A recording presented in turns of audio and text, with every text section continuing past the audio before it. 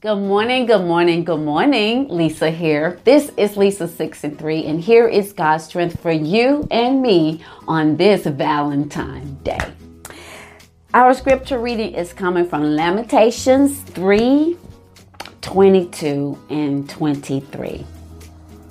Through the Lord mercies we are not consumed, because his compassion fails not. They are new every morning. Great is your faithfulness. I woke up this morning obviously thinking about Valentine's Day, because today is Valentine, and how many of us women look forward to receiving some type of gift from our loved ones. If you're married, you want it from your husband. If you're dating, you want it from your boyfriend or girlfriend or whatever you're called today, your partner or family members, sending flowers to mom, and giving hugs to dad, and letting our children know how much we love them.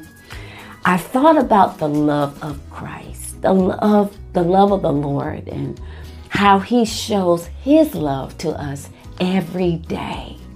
The steadfast love of the Lord, the steadfast meaning always in, is continual. It never stops. The love of the Lord never stops. That's our strength today. With an everlasting love, he loves us. Whether you get a card today, whether you get some flowers or candy today, God gave you a gift, and that's life. So thank God for your Valentine's today. Life and love, his love.